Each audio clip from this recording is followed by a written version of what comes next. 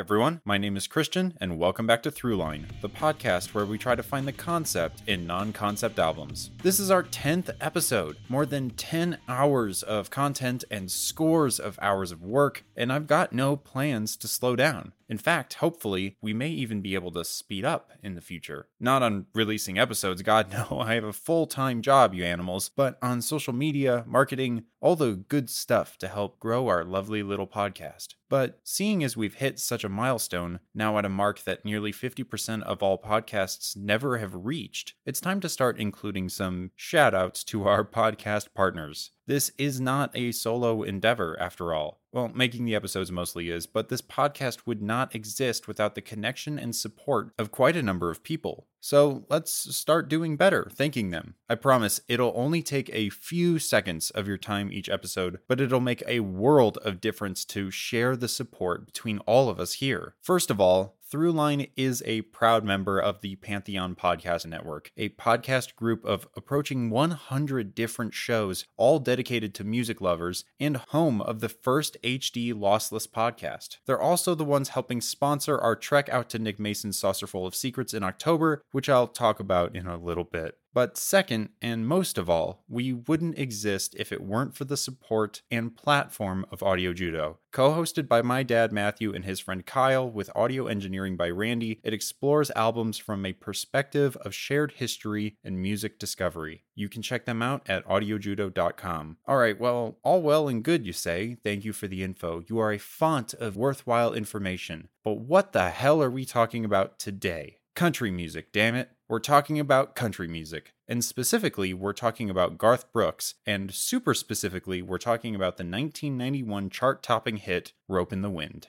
Hey, all the neighbors' lights came on last night, just like they do every time. Why? We have a little fight. If you wanted to hear me say no fences, the Audio Judo family has already covered it. Episode 41 of Audio Judo, 67 minutes of history and stories and jokes. So go check that episode out if you're looking for that album. But if you're still sticking around, I don't have a wonderful connection to country music. I've always been pretty unfairly unkind to it, so this was an interesting exploration for me. It's another of the genres I typically tend to avoid, following R&B from a couple albums back, and it will not be the last time I encounter a style that I'm partial against. But let's focus on this one for now. What is Rope in the Wind? Well, it's Garth Brooks' third studio album, released in 1991 to Capitol Nashville Records, and resounding success. While No Fences is arguably the bigger hit, Rope in the Wind was actually the first album of Garth's to debut at number 1 on the US Billboard 200. And actually not only that, but was the first country album ever to debut at number 1. It's a country album through and through, and it cemented Garth Brooks' place in the echelons of country, pop, and really all music in general, exponentiating an already successful career.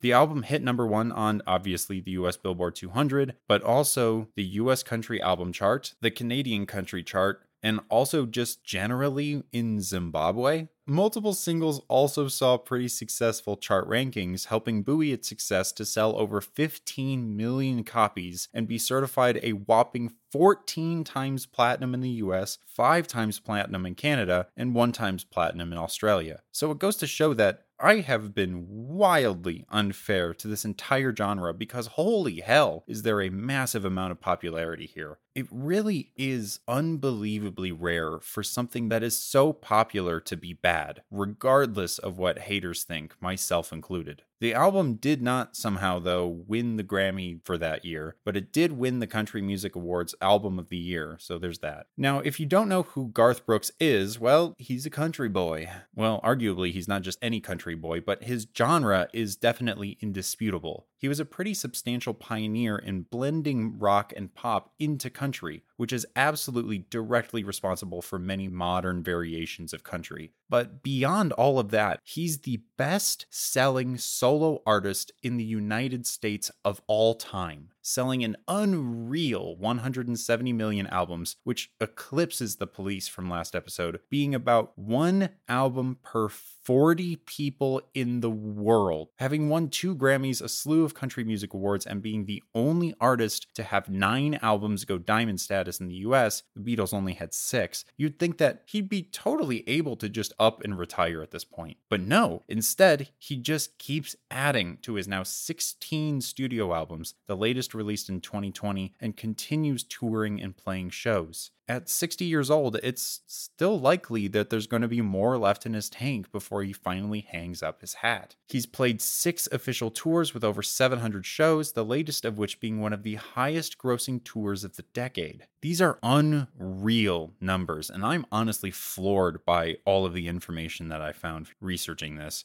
This is a massive genre, much bigger than I expected, and I hope you'll all join me in exploring something that's new to me and hopefully is new to some of you as well. So that's the siren call to start the episode, but it's still off in the distance. We have some fun things to talk about. We brought it up in the last episode, but it's getting closer and getting ever more relevant. On Thursday, October 20th in Denver, Colorado, I will be manning a booth at a concert experience where you'll get the chance to meet me, and also, in bigger news, get to see Nick Mason, the drummer of Pink Floyd, with his Saucerful of Secrets band. And that's even not all. Our parent network, Pantheon Podcasts, as an official partner to the tour, is hosting live podcaster interaction at a majority of the concerts on the Echoes tour starting this month. Even here in Denver, you won't just get to meet me, but also Matthew from Audio Judo and Corey from Songfacts. Tickets for other shows can be found at saucerfulofsecrets.com, as well as the tour dates and other information. But what kind of opportunity would this be if I didn't have a little secret, a little twist? In coordination with Pantheon Podcasts, we are giving away an exclusive VIP experience to see Nick Mason's Saucerful of Secrets. This is not something you have to buy. This is a giveaway experience that starts with front row seats and just frickin' escalates. Private, exclusive merch tables with exclusive merch, site-specific perks like priority entrance, and a pick-shaped necklace carved down from some of Nick Mason's own symbols. Head to pantheonpodcasts.com/Nick Mason or check the show notes after listening to get in on the opportunity. And don't forget to get tickets now at saucerfulofsecrets.com. Please bring me your thoughts on Pink Floyd. I want to hear how right or how wrong I was. And, of course, now that I've exhausted myself thoroughly, let's get right into it with this week's episode of Throughline, covering Garth Brooks's Rope in the Wind.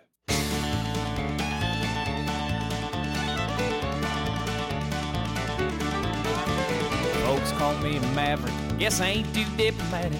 I just never been the kind to go along, just avoiding confrontation. So, I've got to admit some amount of hypocrisy at the start of this episode. It's a fairly common trend on Throughline that one of the main enemies of fair judgment or perspective is being reductive. Through stereotype, genre, typecasting, etc., the removal of depth from something is a refusal to acknowledge that things are more than their category, and as such fails to accurately represent what something is or what it is trying to do. Few things are only an amalgamation of the tired tropes of their respective category, and even the ones that are even more rarely a 100% identical presentation to another. So when I say that I've been hypocritical, it is under the false assumption that all country music is the same. And as such, with my general dislike of the standard tropes of country music, no country music is worth my time. Since starting this podcast, I have noticed myself more and more with gut reactions to specific musical styles, country included, which involve immediately changing the radio station, rolling my eyes, instantly poking fun at the style. This is entirely unfair to the genre, especially considering the country timbre has managed to extend out into a veritable family tree of its own, mixing into nearly every other genre to become less of a genre and more of a musical family, similar to how animation in movies is not so much a genre as it is a style. And the worst part of this is how proud I felt to have this opinion, as if hating something at least decently popular was somehow a likable or interesting character trait. Being dismissive, being reductive, made me feel like I had power over the genre and its listeners, no matter how toxic that may have truly been. Only recently, by branching out into new musical styles and subsequently new ways of thinking, new realizations about myself granted by diverse music, only recently have I started to view this as counter-conducive to a healthy and measured relationship to the world around me. Being a hater was more isolating than it was ego-stroking. People are allowed to like things that I don't have an affinity for, and not necessarily vibing with something doesn't mean that I am adding to the conversation by loudly announcing and likely exaggerating my disinterest. I have regret for adopting this state for so long and am committed to working to create a more positive environment around me, however imperfect and inconsistent that growth may be. And I bring this up because this album, Rope in the Wind, is an album that is both an incredible surprise to someone who routinely dismissed country as the same old bland schlock, and one that is deeply personal and filled with a mixture of tragic flaw, regret, and a desire to be better, even if not necessarily easy. The last song is a whole-ass treatise to make the most of your time on the earth, taking chances and making changes that may seem terrifying at first. So don't you sit upon the shoreline and say you're satisfied. Choose to chance the rapids and dare to dance the tide. So don't you sit upon the shoreline and say you're satisfied. Choose to chance the rapids and dare to dance the tide. As straightforward as this line may seem, the album itself is filled with complication and contradiction and a texture that I found illuminating and humbling. It's also just a whole hell of a lot of fun. So how did we get here? The album is only 10 songs, one of the shorter that we've covered, but it encompasses such a large, overarching idea. But also, most of the songs are stories about individuals or families or relationships, incredibly close looks at life that almost seem too magnified to abstract. So what gives? Well, let's break down each individual idea from above, focused first on the tragic flaw. Now, the term tragic flaw is typically used to describe a literary concept whereas a character has some defining personality trait that is what ultimately leads to their narrative downfall, the spark that ignites their tragedy. A character's alcohol addiction or inability to turn down a fight or sarcastic nature. The most prominent example of this idea in Rope in the Wind comes from Rodeo. Now, Rodeo is, on its surface, a pretty fun song. This is the most stereotypically country song on the album, with countless references to the accoutrement of the rodeo contestants, the boots and chaps, cowboy hats, spurs, and latigo. Even his already pretty prominent southern drawl on this song feels exaggerated in a way, blending into the rocking, twangy hits of the backing music to form a high-energy experience that's meant to live up to that big experience that rodeo tends to be for its crowd. The song, for the most part, plays this desire for competition from the main character as more of a desire to be great, a passion that is almost admirable, but that is another key trait of many tragic flaws. At first, the flaw doesn't seem to be all that bad. It's only over time, when the other shoe, or rather boot in this case, drops, that its damaging nature comes into focus. And focus it does in the bridge. And he'll sell off everything he owns just to pay to play her game. And a broken home and some broken bones is all he'll have to show. For all the years that he spent chasing this dream they call rodeo.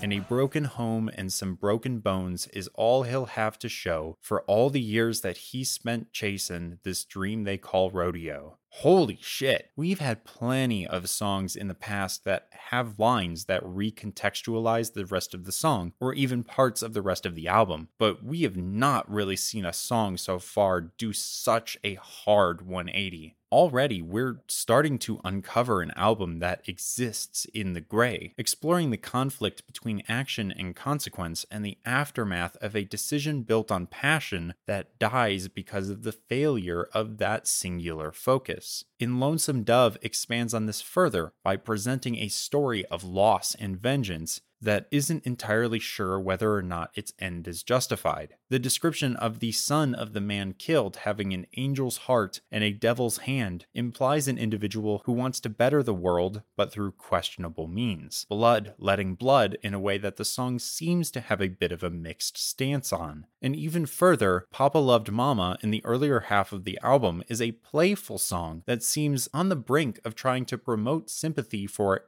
a man murdering his wife for her countless affairs before actively including a bridge that again brings that flaw front and center, showing the gruesome scene in a way that is so overly violent that it's impossible to even try to justify. Take a listen. Oh, the picture in the paper showed the scene real well. Papa's rig was buried in the local motel. The desk clerk said he saw it all real clear. He never had the brakes and he was shipped from here. I mean, this guy ran a tractor trailer through a motel room wall with incredibly intentional speed. And this is where this idea of regret comes in. While a good number of the songs on the album take a position of exploring issues in a relationship or situation that involve some aspect of one of the characters leading to ruin or permanent harm, 3 or 4 of the songs express some element of regret in how the character acted before and a longing to be better. In Burning Bridges, for example, there is an element of the tragic flaw, someone who has a fear of commitment that leads to them abandoning anyone that might get or be too close. Every time the chance comes, another bridge goes down. The character can't help themselves, but the difference between this and Rodeo is that in this song, the character knows that this is a problem. They know that this is likely going to lead to some impossible situation in the future that will have only been solved by keeping some element of companionship in his life. And again, in the bridge, this is made clear. I'll be standing at a river, staring out across tomorrow. And the bridge I need to get there will be a bridge that I have burned. I'll be standing at a river, staring out across tomorrow. And the bridge I need to get there will be a bridge that I have burned. The bridges in this album have some absolutely banger lines, but there's a question that's just begging to be answered. Why do all of the bridges in this album have some major reveal that completely undermines the tone of the rest of the song, bringing new light and information that causes such consternation? Well, to break this down a bit, we need to look a little at the history of the bridge in general. Bridges have been around since classical music was just regular music and were primarily used as methods to connect multiple different musical ideas with an interpolation section, one that blends or marries the two as transition, or used as a way to mask a key change or modulation that would have been jarring as an immediate transition. A variety tool. Its purpose is meant to create complexity in standard musical form. And with the modern ABAB songwriting system of verse, chorus, it adds a much needed break to the flow that helps pad out runtime or add a new interesting musical element without the rest of the song getting stale. Now,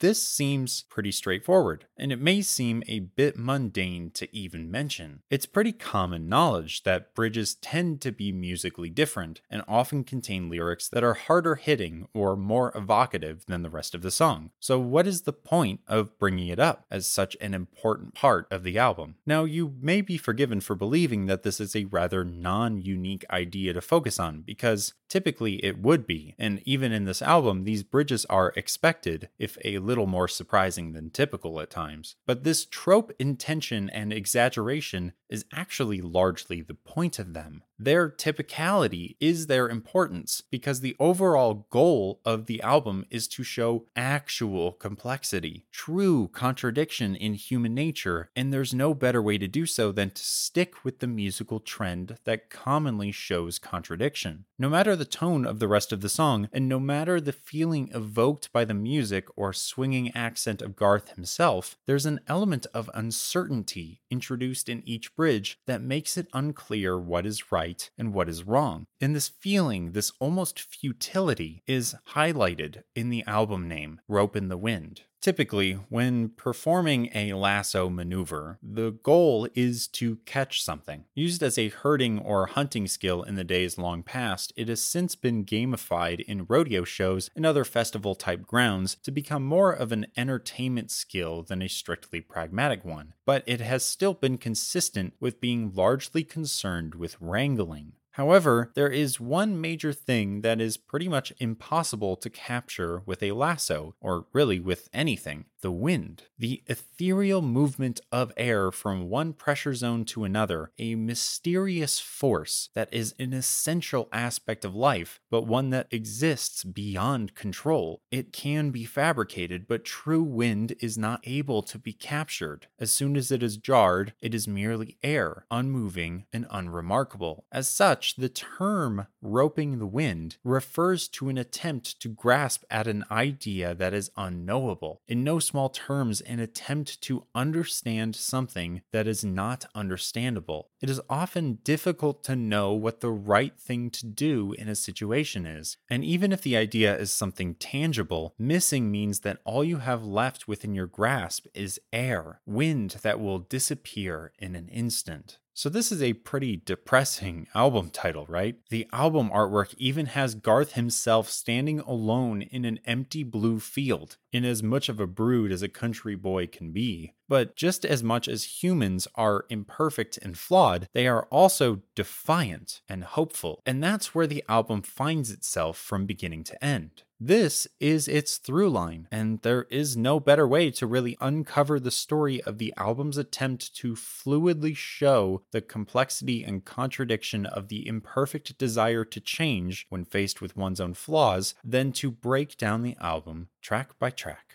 So rather than find a few songs to illustrate my point, then do that, we're going to do that now. Starting with song 1, as always, Against the Grain. If Columbus had complied, this old world might still be flat. Nothing ventured, nothing gained. Sometimes you got to go against the grain. This song is incredibly self-indulgent. It's one of the only songs on the album with sizable music breaks, and it's fast-paced, frenetic, and full of layered, textured musicality. I mean, just take a listen to its middle break.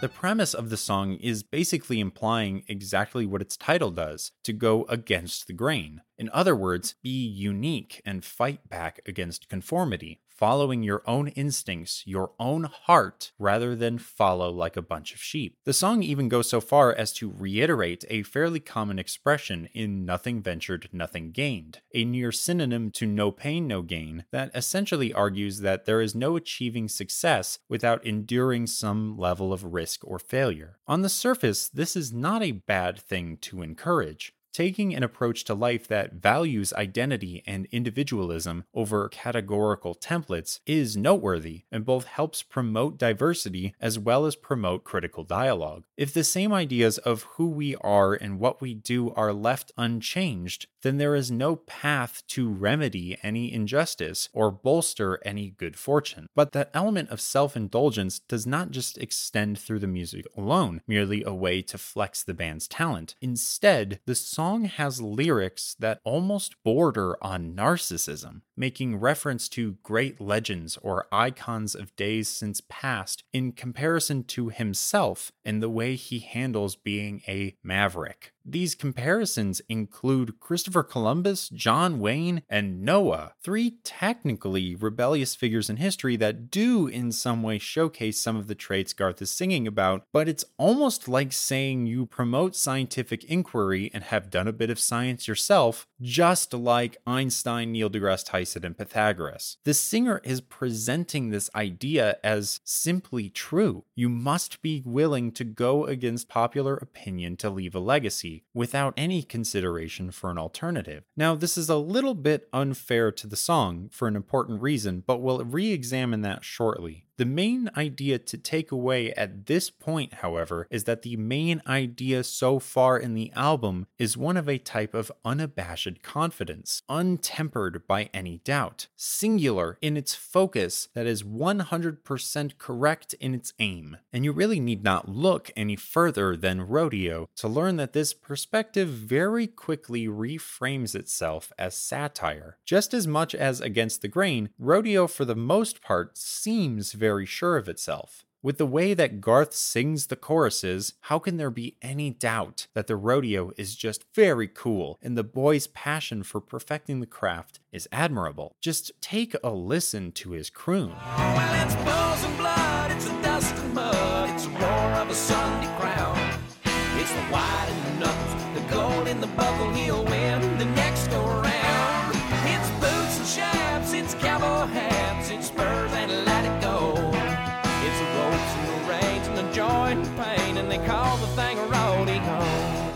It's the roar of the Sunday crowd. He'll win the next go-round. It's hard not to want to root for him, but as the song goes on, the verses start to really weigh on the tone, and it's only by about chorus 2 that something seems a bit unstable. The first chorus said he'd win the next time, but the second chorus does not change this line. He still hasn't won yet, and the bridge immediately comes after. We've talked about this already, this moment in the song that essentially sabotages itself. There had been hints before. This is not something completely out of left field. The boy's partner witnesses his eyes cold and restless in the first verse, wishing he would already give it up, to then her attempts to fight against that desire that controls him in verse 2, and finally his final descent to insanity as he fuels this addiction to his goal in a way that leads to the end of his marriage, his home, and his livelihood. How can it be that the thing he was so passionate about, the thing that others told him not to keep doing, the thing that he felt in his heart was right, would lead to so much ruin and pain, especially when just one song before, Garth very openly encourages people to have that passion in spite of others? Well, because as we noted, the album is not working on a surface level. It is working here as satire instead, and further, a much bigger, more overarching story about change. Against the Grain has a very important twist to the lyrics that puts into perspective its somewhat tricky nature and its duplicity. The word sometimes. It's an easy word to miss, honestly, because it hampers the sentiment in the same way that adding just hurts the phrase, I need you to listen. It's easy to just not hear the word in the song and take the meaning as intense as it seems. The word is used 5 times in the song, once before every single iteration of You've Got to Go Against the Grain, and once more in verse 1. So what does this mean for our album then, and the fight we were so ready to adopt? Well, it's fairly clear that Against the Grain is less about being contrarian for the sake of being contrarian, fighting battles just to be rebellious, but instead about picking your battles and choosing to fight when it's the right thing to do. Now, it argues that choosing not to stand up or stand out ever for the fear of uncertainty is not ideal either. But the important thing to learn from sometimes is that wanting something too much is likely just as harmful. And so, Garth immediately shows that consequence in Rodeo. And in what she's doing now, it could be argued that we get our first glimpse at the beginning of someone on the mend from a runaway ego. Last I heard, she had moved to Boulder, but where she's now, I don't know. Though it's unlikely, this song could even be a continuation of the story from Rodeo, a small glimmer of regret in the breaks between attempting that competition over and over again. Interestingly, this is the first slow song on the album, one where the character is reminiscing over a lost love and even going so far as to attempt to call them up again, only to learn that of the people at her old number, no one knew her name. Just take a listen to the longing in this chorus. What she's doing now is tearing me apart, filling up my mind and emptying my heart.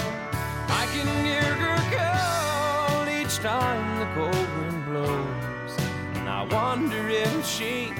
This is also our first look at a theme regarding love, romance, or connection, different from the future focus of the first two songs. This is a glimpse at a desire for the present rather than a longing to leave a legacy. But she's forever gone from him, and it's tearing him apart. Our first true look at weakness in the character of this album. The transformation hasn't quite stuck yet, however, as he still downplays his true heartbreak by minimizing what would likely be a pretty awkward and difficult call if she actually picked up, by saying it was just for laughs to reach out. Yeah, sure, okay, buddy. And the character still has a bit of growing to do, as seen clearly in Burning Bridges. Yesterday she thanked me for oiling that front door.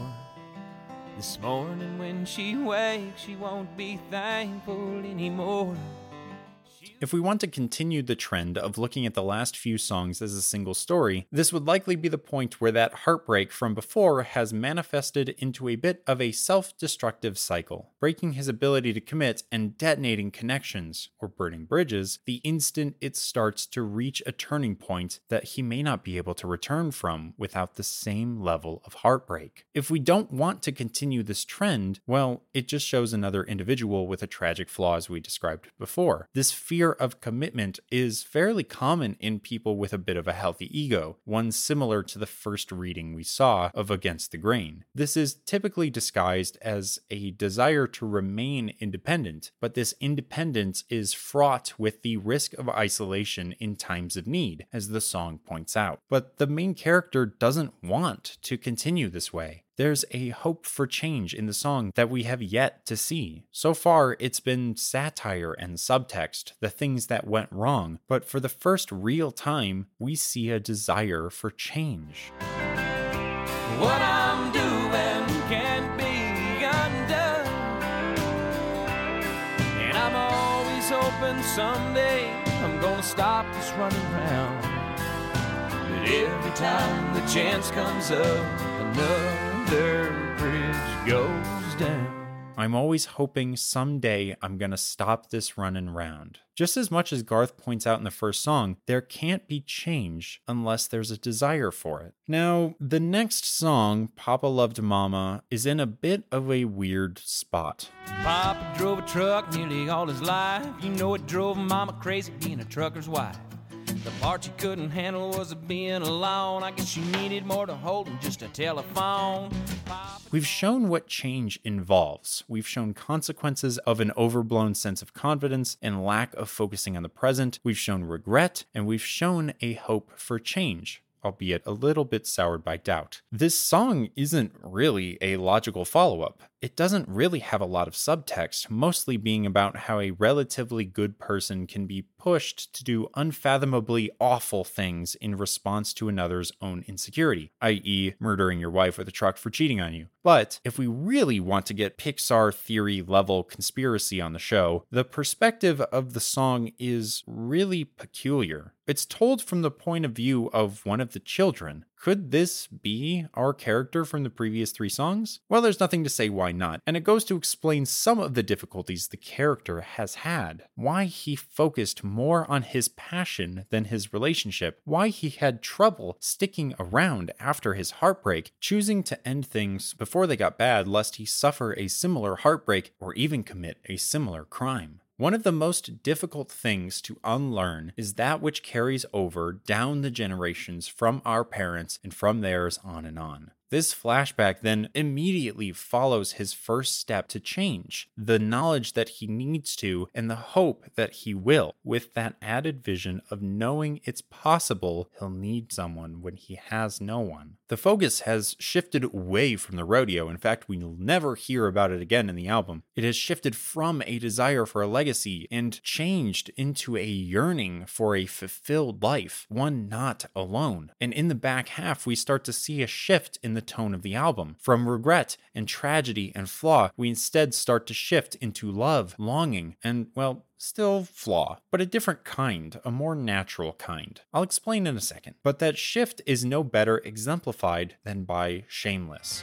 It's out of my hands, I'm shameless. I don't have the power now. I don't want it anyhow, so I gotta let it go. I'm shameless. Whoa, man. Garth Brooks has got a set of lungs on him. This is just an absolute spectacle of a song, loud and almost straining under its own weight. Garth's voice reaches a level of growl and power that seems to threaten his ability to even endure the song. There's a vitality here that shadows even the most frantic song in the first half. And it's also the second use of a female singer, the first being Burning Bridges. That itself threads a connection between the character's desire for change and the instance he's able to make it a reality. A key feature of this song is the character's constant reference to the pride that he used to have, this creation of self-confidence, of an unshakable belief in his own ideals, immune to any outside judgment. I'm not a man who's ever been insecure about the world I'm living in. But the second half of that key defining feature is that he also points out that his love for her has completely cracked that mindset. Take a listen to the bridge. I work too hard to call my life my own, and I've made myself a world, and it's worked so perfectly. But it's your world now, I can't refuse. I've never had so much to lose. And I've made myself a world, and it's worked so perfectly, but it's your world now. I can't refuse. I've never had so much to lose. It's even in the way he sings. There's a gruffness in the acknowledgement of his creation that softens, works its way out of his voice as he shouts out his love instead. His character has changed and is now capable of further change. Verse 4, immediately following the bridge and guitar solo, another rare instance, has him point out that it takes a strong man to say he's sorry and admit when he's wrong. This growth is not just an instrument of love, it was a desire to be better, to focus more on what mattered that led to redefining what it meant to be strong, and subsequently allowing more progression in the future. And Cold Shoulder is a seemingly simple song that follows that allows a moment of reconciliation with a ghost of his past and the literal or metaphorical death of his parents. The snow is piled high on the highway tonight.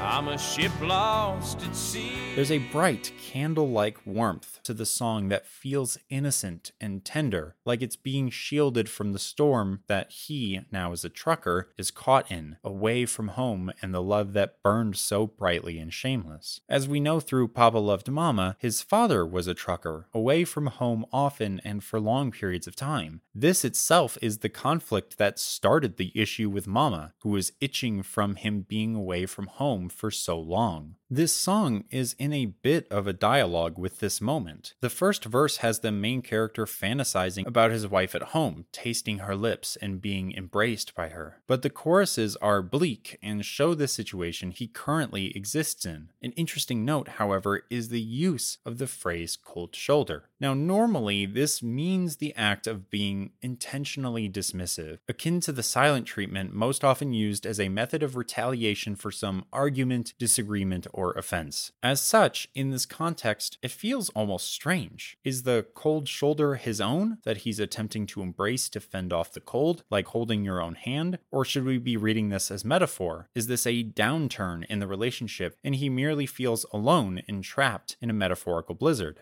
The tone is relatively tense, despite the song's soft music and timbre. We even get a callback to the same verbiage used by Rodeo to describe its control over the character, personifying the event, the rodeo in that song, and the road in this song as being almost femme fatales. This verse is the one that does the most to complicate the narrative, making it really unclear whether it's literal or metaphorical. But the key feature of this verse is the fact that the character actively makes an effort to resist the obsessive, isolating nature of the road, calling it out as a mistress that keeps me from the ones I love. No matter what happens in the relationship from this point, this is not the same person that lost his relationship to his obsession before. He's managed to control the obsession, and he is not the same person to go down that dark path as his father. And as if to assuage our fears of an impending disaster or heartbreak, we get the much sillier and upbeat Bury the Hatchet. This song is not seemingly simple. It's just simple. It's fun, and that's its main goal. More than anything else, this song is used to show a realistic relationship, one imperfect, but with an undercurrent of playful love. This is the different kind of flaw that I was talking about earlier. While the lyrics are a bit unstable in the way they portray the longevity of the relationship, with lines like, "It's getting to the point we can't get along," it's hard to listen to the song and not hear it brimming with life and an almost joking nature.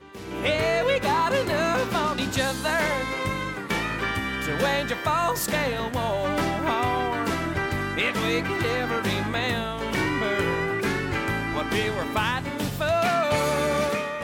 Hey, we got enough on each other to wage a full-scale war if we could ever remember what we were fighting for. It's getting to the point in modern times that there's a bit of a pushback on the narrative that a healthy relationship is one that has routine arguments. But at the time this album came out, that was still very much the feeling. A healthy mix of disagreement believed to help solidify connection and compromise. This is the first arguably fun song since Papa Loved Mama, and only the fourth out of 8, with the first 2 being Against the Grain and Rodeo. However, this is the first fun song that shows a semi-decent relationship. The needle has turned from rebelliousness and obsession to a morbidly bright take on a bad situation as a coping mechanism to an actual future, a realistic push and pull in a loving relationship. This is growth. It's imperfect, but it's growth. And this is also the end of the main character's story. From Rodeo to here, we retire this character and instead move on to a new story that attempts to condense this narrative down into one song, almost like a summary, in Lonesome Dove.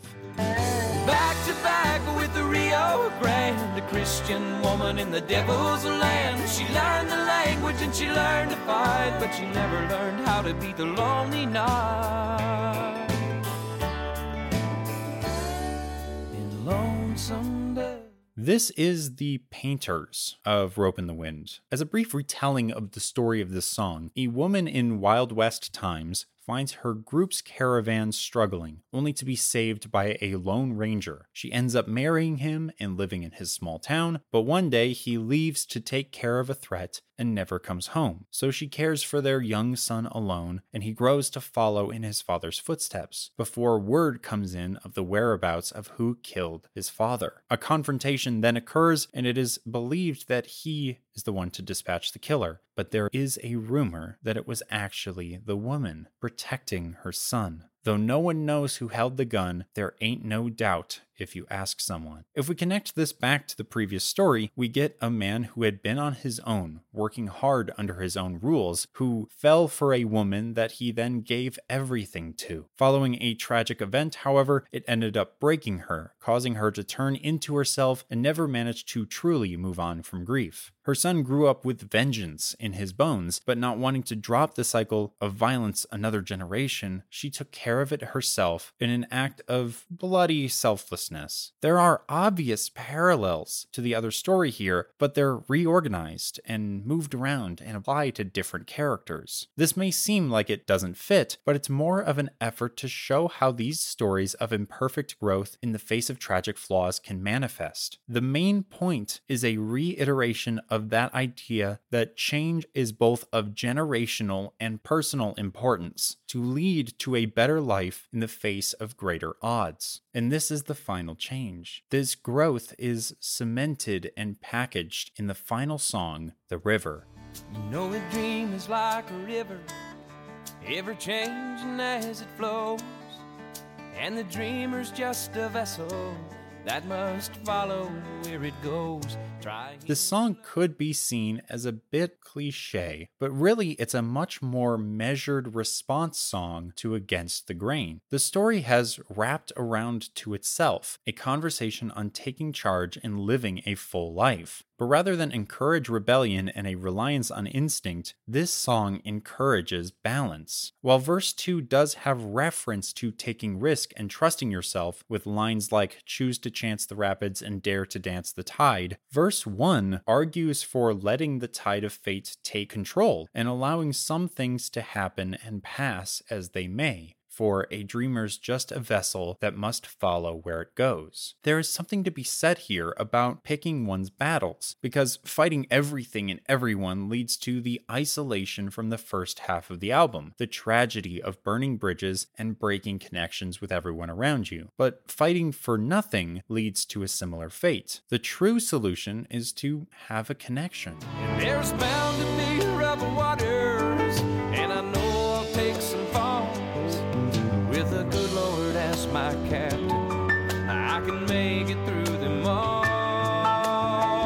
The road ahead is long and arduous, and as committed as we might be to change and growth, bad things will still happen. Through our focus on our love and present, however, we can find the strength to overcome it. He uses God and religion here, but the same goes for love, family, and community. You just have to be willing to set aside pride and work toward that togetherness. And so we depart with this message from Rope in the Wind, an album about legacy and about community, where one is like roping the wind, nearly impossible and likely pointless, and another is about learning to let others in. Let ego go and accept that life is difficult and will be difficult, but that constant fighting is exhausting and can lead to despair or demise. Our flaws are a part of what makes us who we are, but they do not have to be what defines us. Learning to accept that you are not perfect is one of the best first steps to growing into a more well-rounded and loving individual. And there is no greater fun and joy in life than to be shameless for the ones we love.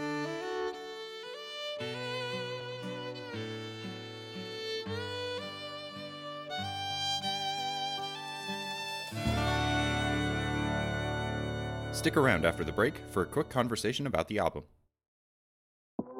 Christian here. Yes, it's still Throughline. You haven't been bamboozled, but where's the little sound thingy? Where's the conversation, the juicy dialogue? Don't worry, I have it queued up. My finger's hovering over the button, or, well, my cursor is ready to drag it in when I edit this together later. But before all of the conversing hullabaloo, I finally got a taste of every podcaster's greatest opportunity.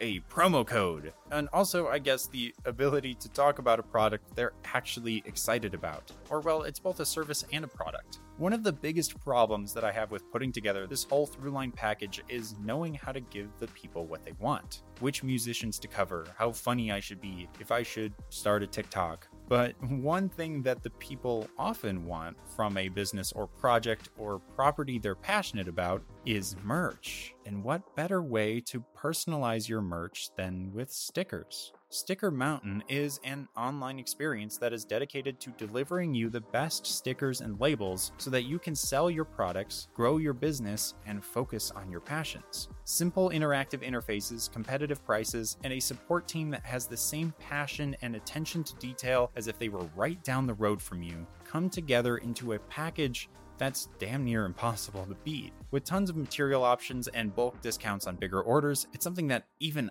I can't resist, and frankly, I'm a bit of an analysis nerd if you couldn't tell yet. Their color matching is a highlight and something they pride themselves on, and for good reason. At Sticker Mountain, you'll find everything you need to get the product labels, merch stickers, and more onto your booths, into your stores, and into the hands of your customers. And by listening to this podcast, you've unlocked a special reward. For a limited time, you can use the code THROUGHLINE2022, all lowercase, to get 10% off your next order at stickermountain.com. Make the most of it. Stock up. I can personally attest to the quality and care that goes into each order, and I'm confident you'll be excited you looked them up too. Go see what they have at stickermountain.com and use the code THROUGHLINE2022 for that lovely, lovely discount. Now, for all y'all that stuck around, time to hit that funny little sound button.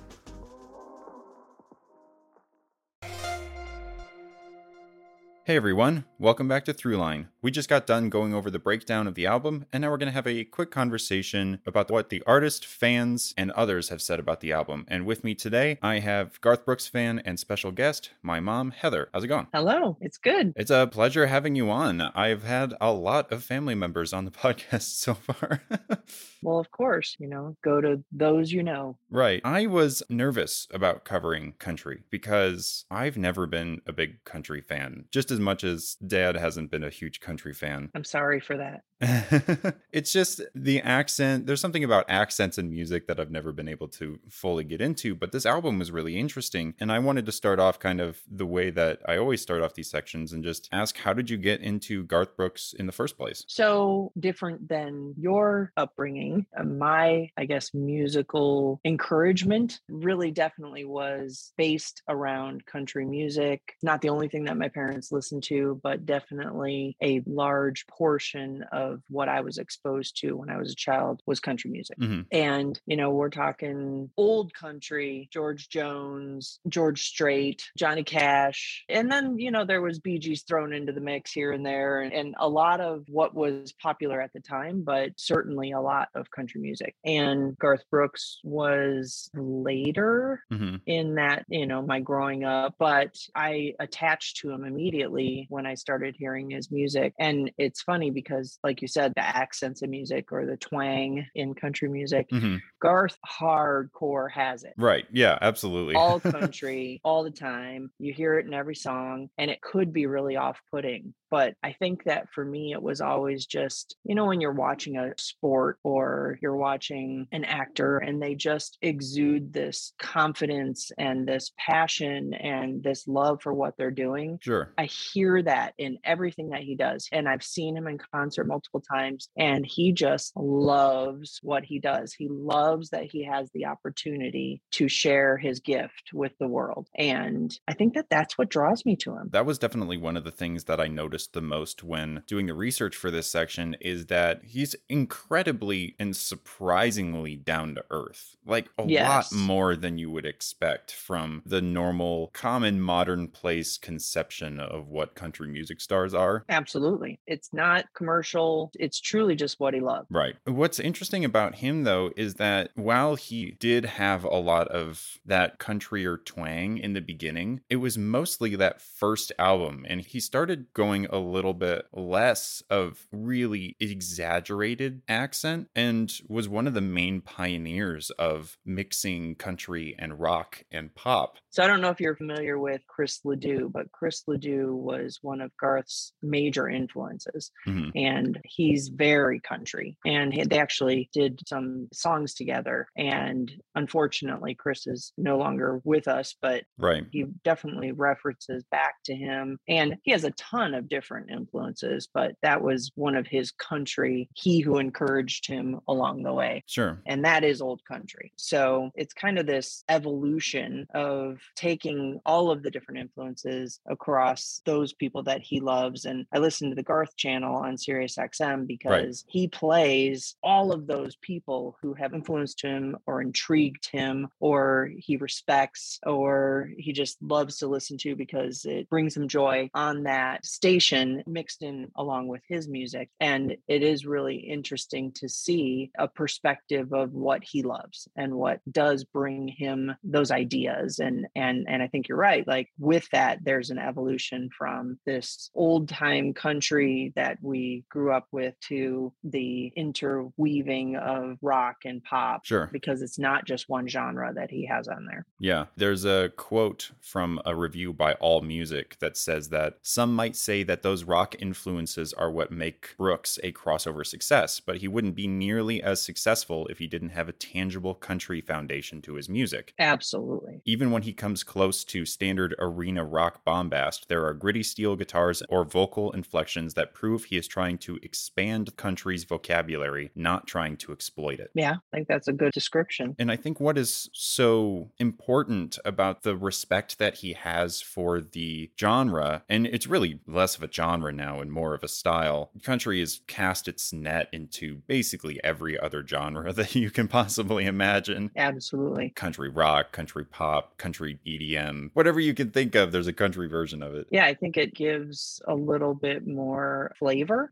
because of the expanse, the direction that you can go with it and have, like, how do you bring it into a song? It could be a banjo, it could be slide guitar, it could be a twang, it could be the cadence of the song. And so I think it does lend to allowing different music styles to have more breadth. And there's a lot of conversation on this album because he covered an old bluesy Billy Joel song, Shameless. Yes. I actually didn't even know that. I didn't know that that was a Billy Joel song until after I listened to the record like 10 times just to kind of get it all in my head. Right. And then I read about that, and that was really interesting because I didn't go back and listen to the Billy Joel version because I just wanted to think in my own head, how would that sound coming out of Billy Joel? You know what I mean? Right. And it's just this desire to experiment and to try other things. There was a lot of talk when the album was coming out. Is this going to be something that's successful? Is this going to be something that's country? And he put in pedal guitars and he has his typical voice, but just the sheer willingness to try something new is such an important feature, I think, of his catalog. Yes, absolutely. In this album,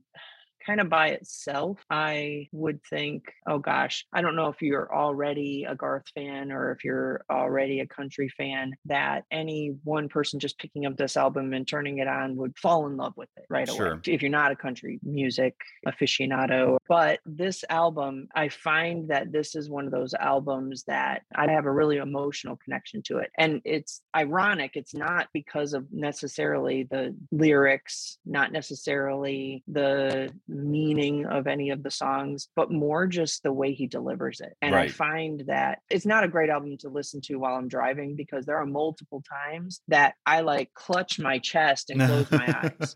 Right.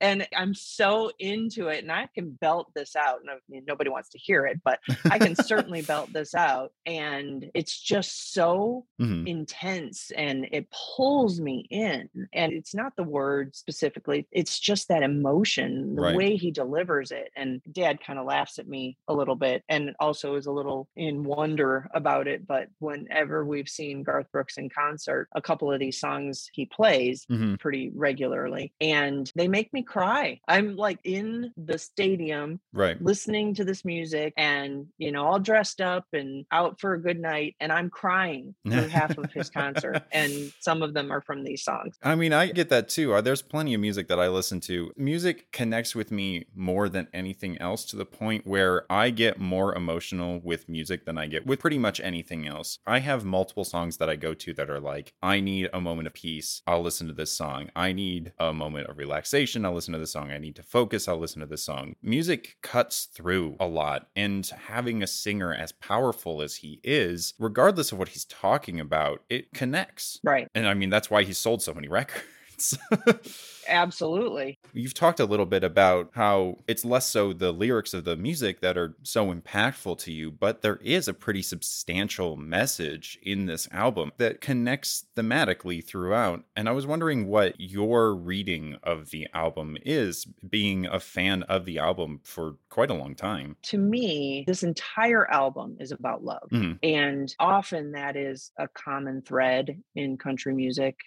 it's about tractors and love and beer. Sure. And this one truly is just love. It starts with self-love, bettering yourself, being your own person, taking risks, being genuine to yourself. Mhm. And then it goes into one after another, song by song. So first one, self-love; second, love lost; then love lost; then love lost; then love lost; then love lost; then love lost; then love should be lost; then love lost; and then back to self-love. Right. So it's this over and over, very country music oriented. He writes with a lot of different writers. So it's not just one person. It's not just him by himself always. He collaborates. And yet all of these ended up being love lost type of a situation and looking for something more. And they're all different themed, love lost, but they're all looking for, maybe it's the mistress that wins out, maybe, and that mistress could be work. And then there's a song in there, Cold Shoulder, that I think is just incredibly written because it has these mixed metaphors. Yes, absolutely. Gosh, it's so smart, but you also can't really interpret for yourself what his intention is, because it could be that it's the loss of a love to the job because he's just married to his job, but it could be a wanting of a love that is slipping away. Sure. It's incredibly written. One of my favorite songs on the album, believe it or not, and it's not one that I think many would pick out as a favorite, but I just think it's so smartly written. So this whole theme of love all the way through is very typical country, but I think every single song has its own unique approach to that conversation. It's cool that you brought up Cold Shoulder as being this mixed metaphor type work, because in my reading of the album, I've basically Pixar theoried my own version of this strange story that starts in Rodeo and ends in Bury the Hatchet. And it's all one singular story of one singular person who was obsessed with something, and then their marriage or whatever fell apart because of that obsession, but then it gets resolved kind of in an okay place in Bury the Hatchet, this playful, joking, old school version of a relationship where it's like, oh, if you're not having arguments, it's not a healthy relationship. And We Bury the Hatchet, like you said, it's so fun. It gives me a New Orleans vibe, like just the tempo of the music. Right. It does have that swing. Yeah, it's kind of tongue in cheek. So next is In Lonesome Dove. In Lonesome Dove is like a movie in a song. Right. It's based on a true story, I think. Oh, I didn't know that. I mean, that does follow along with what you were just saying. All of these things happened, and then this is maybe the dream that they have, like literally falling asleep, and this is the dream that they have. This is the way that I wish it could be. Although, I mean, her husband dies, but, but then her son venges him. Well, actually, what I think is super clever about this song is that there is a line at the end of the song that almost implies that she was the one who killed the guy who killed her husband. It does give a kind of an unknown. I always saw that as a bunch of people were there and the son was there, but it's almost like they don't want to feel like he was a murderer, but also it was that closure of the outstanding death of the father, and the son was able to avenge him. But that's a really interesting thought. There's such unique texture in this album of a lot of different interpretations of what could be going on, and he plays into that texture so much. Yeah. Against the Grain feels like a song that would be very, hey, you gotta push against conformity and all of this stuff. You like gotta be your own maverick and forge your own trail. And it's really easy to forget that there's a single word that's repeated almost all the time in Sometimes. And I covered this a little bit in my thing, but he promotes this underlying balance in life right from the get-go. And it just completely recontextualizes the song, and he does that in almost every song. Yeah, I mean, I want to say, like, Against the Grain, totally different than every other song on here when it comes to the way it presents itself. I mean, this album starts in a fury. Yes. It is immediately upbeat and energetic and musical, and you're just pulled right in. Yeah. And like, I can see this as it's the middle of the summer, top down on the car, or windows rolled rolled down and just smiling and enjoying the sun and driving fast down the road. Like that's what this song, it Right. starts so fast and then it slows down so quick. And the way that he writes, the way that he composes his albums, it doesn't feel like he's purposefully looking for an actual thematic connection between the songs. Like, it doesn't look like he's looking for a true storyline, but he does compose the album with intention. There's a quote from him in his book, Garth Brooks, The Anthology Part 1, where he says, "I wanted every one of the albums to have all the ups and downs of a live show, that roller coaster. It can't be all ballads, can't be all story songs, can't be all up-tempo swing kind of stuff, just like it can't be all humor, but you damn sure need all that stuff in its moment." Yeah, definitely. Just kind of knowing what he had going on in his life.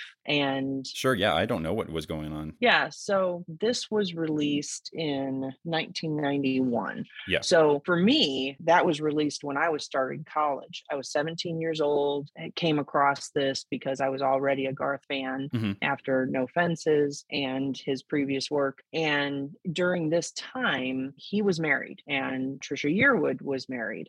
He met Trisha Yearwood in 1987. They had done some work together. And I've heard in interviews that when he first met Trisha Yearwood, he said, and I'm not quoting him, but he said basically that when he met her, he turned to somebody and said, "I just met my future wife," which is ironic. Right. Because he was married and he was newly married. He was only married at that point for a year and a half to Wow. Sandy Mall. And it was just this spark that came into his life. And she was married and he was married, and they became quick friends and worked together multiple times through the 90s. But you kind of wonder, with all of this love lost in these songs, yeah, he's writing with other people and he's not sitting down to create a concept album, but you wonder if 4 years after he met her and they've made this friendship, and his immediate reaction when he saw her was, "This is my future wife." Like, was that part of the tug of war that he had going on in his Right. own mind to say, like, these are the songs that he's gravitating to because he's battling these thoughts in his own mind? Yeah, that's such a weird parallel to the album itself, too, because you do get the breakup of a relationship in Rodeo and this whole self-destructive cycle that then repairs with a new person that he's like wildly in love with.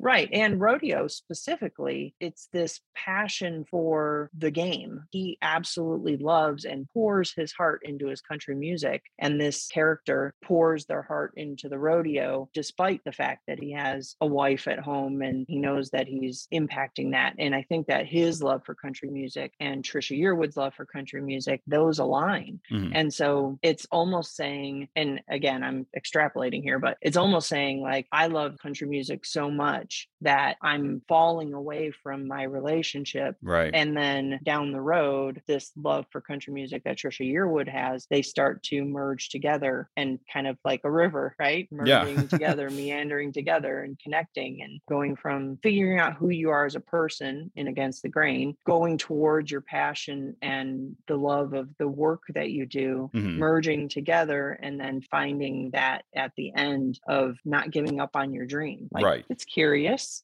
Yeah. It's a definite strange coincidence. Right. If it's a coincidence. Unconscious, maybe. Yeah. Maybe it was just kind of where he was at, and the songs he was choosing possibly could have had some influence from his inner turmoil. Right. It is strange then that he isn't a super specific thematic writer then. I mean, he said countless times that he doesn't release singles because albums are meant to be listened to in their entirety. And I think that's kind of where I want to go from here, is that you've always been more into more popular music, like pop music on the radio and stuff like that, than generally Dad has, or me. I wanted to pivot a little bit into this conversation that has kind of been happening right now of a lot of people believing that modern music, single-focused music, isn't as intentional or isn't as meaningful as older music. Yeah, I get what you're saying. And I think that a lot of that is how we listen to it now. And I'm maybe maybe old school. And a lot of that is in the past, you had two choices. You could buy an album, Right. listen to that whole album over and over again in your CD player or your cassette player, or you could listen to the radio. Mm-hmm. And listening to the radio, you didn't have the choice of your own playlist because it didn't exist. You were listening to a radio that was a rock station, or you were Right. listening to a station that was a country station, and it was old country or new country or whatever. And now it's more bite-sized. Yeah. And so I think that that is kind of the reason why it has evolved, and it isn't necessarily as thematic as it once was, because now you buy an individual track from an album. You're seeking out those individual tracks. And so what's the point of putting a theme together? Right. And Garth Brooks has kind of a thought-provoking point on that I hadn't considered before, where this is an interview with Mark Tucker for Oregon Live, and he's responding to a question from him about just kind of this general topic. And Garth says, "You probably grew up on a singles-based market like iTunes. I don't know how much you learn about an artist because singles are your safest songs on the records, ones that piss fewer people off, that appeal more to the masses. But it's those album cuts where you find out what the artist really believes in, because there's going to be some stuff in there that nobody wants to talk about that ain't going to get played on radio. That's where you're going to find out what they truly believe in, what they stand for." Yeah, absolutely. Because it's not just the commercialized track. Right. It's not just the one that's going to sell copies. It's what the artist really truly wants to say and present themselves as. So yeah. Yeah, but it's tough because in the market nowadays, it prioritizes single-based things. It prioritizes this idea of getting viral off one thing, and spending time on all of this other content that's going to be released less often is hurtful to your brand longevity or your brand consistency. If you can put out singles, you can break up an album of 12 songs into 12 singles and release a single every month. You're going to have more common traction than if you just release an album a year. Yeah, it's almost a dying art because Right. it's not allowing these current artists of, like you said, telling their own story and showing who they are as an artist. It's instead like, how am I going to be able to sell, and commercializing it way more than it ever was before. But I think that there's still some good hope on the horizon for new artists, and Garth Brooks seems to agree a little bit. There's another question in that same interview where Mark Tucker asks, "What do you think of an artist like Casey Musgraves?" I don't know who Casey Musgraves is. She's also a country artist. Okay. Yeah. He says, "On Follow Your Arrow, she's singing about equality, which is something you were singing about in 1992 on We Shall Be Free," which is itself a really wild thing that I learned about Garth Brooks' discography. The fact that he put out a equality-focused song as a country artist in the early 90s is not something that I was expecting, probably unfairly. Yeah, probably. Well, you see, I'm trying not to be super dismissive of country anymore, but like in my earlier thoughts, I was like, oh, well. Well, like I said earlier, everybody makes this blanket assumption that country music is about love, tractors, and beer. Right. That's not the reality of it, but that is the stereotype. And so it is hard to, when you look at the traditional country music, what is the perception of it as? What are country music fans, and who are country music fans, and what is going to appeal to those country music fans? And it gets some unfortunate attachments like the Confederate flag, let's say. Right. And that's unfair, but it also is the maybe stereotype. The perception. Yeah.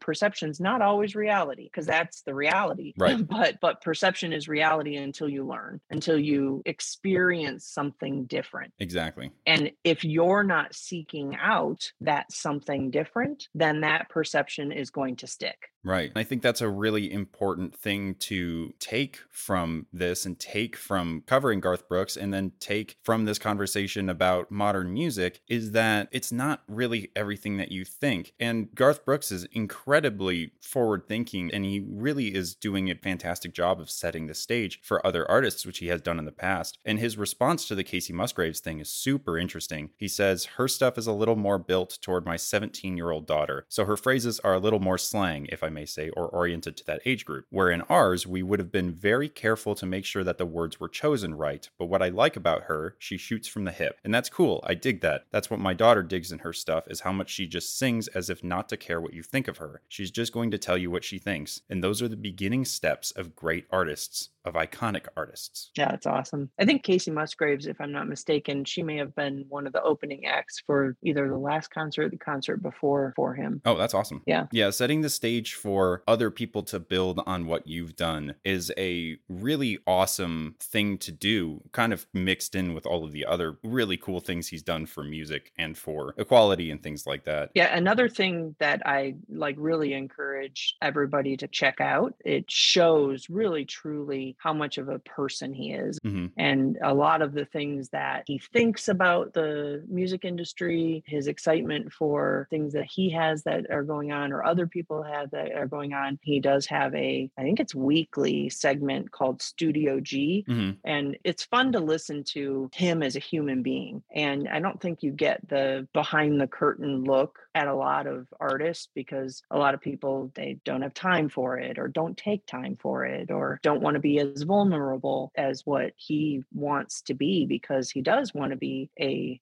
leader of his industry. And for all intents and purposes, he is one of the most prolific icons in the country music industry. And I have mad respect for him for that. Right. This whole process is just going to show how unfair I've been to the genre, and I think how unfair a lot of people have been to the genre. And hopefully this episode can help change some minds. Yeah, me too. But on that point, it's a good time to end this episode of Throughline. Thank you so much for joining me. Of course, it was a pleasure. And hopefully we'll be able to talk about another album in the future. But until that point, please check out our Facebook or Instagram, all of that kind of stuff. Let us know if you like the show. Let us know ideas for upcoming shows, and hopefully we'll be able to keep doing this, just continuing going forward, introducing new music and providing new perspectives. So with the end of Garth Brooks's Rope in the Wind and this episode of Throughline, just wanted to say one more thing, something we've said in the past. I just want to reiterate again. Hating something is not an interesting personality trait. Thank you so much for listening.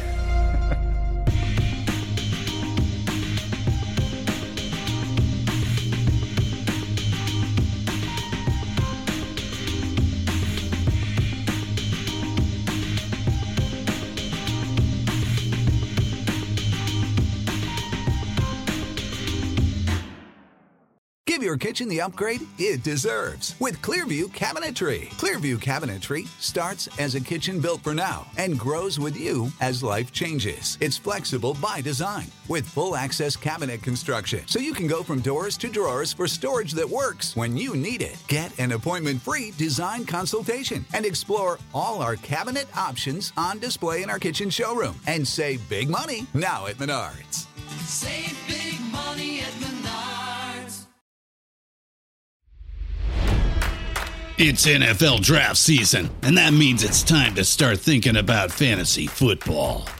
FantasyPoints.com features industry-leading experts and prognosticators using proprietary hand-charted data to help you score more fantasy points. FantasyPoints.com is the place to go for whatever kind of fantasy football you play. Whether you play fantasy football, daily fantasy sports, or do a little bit of everything, Fantasy Points has the meticulously researched content to guide you to victory.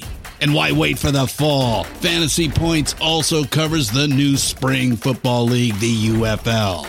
Join the guru, John Hansen, Scott Barrett, Joe Dolan, and other massive names in the fantasy football universe with an exclusive offer. Use code Pantheon for 15% off any Fantasy Points package, including the all-in package, with access to every article, tool, and data nugget that Fantasy Points has to offer. That's FantasyPoints.com and code Pantheon for 15% off at Fantasy Points. FantasyPoints.com, code Pantheon. Score more fantasy points.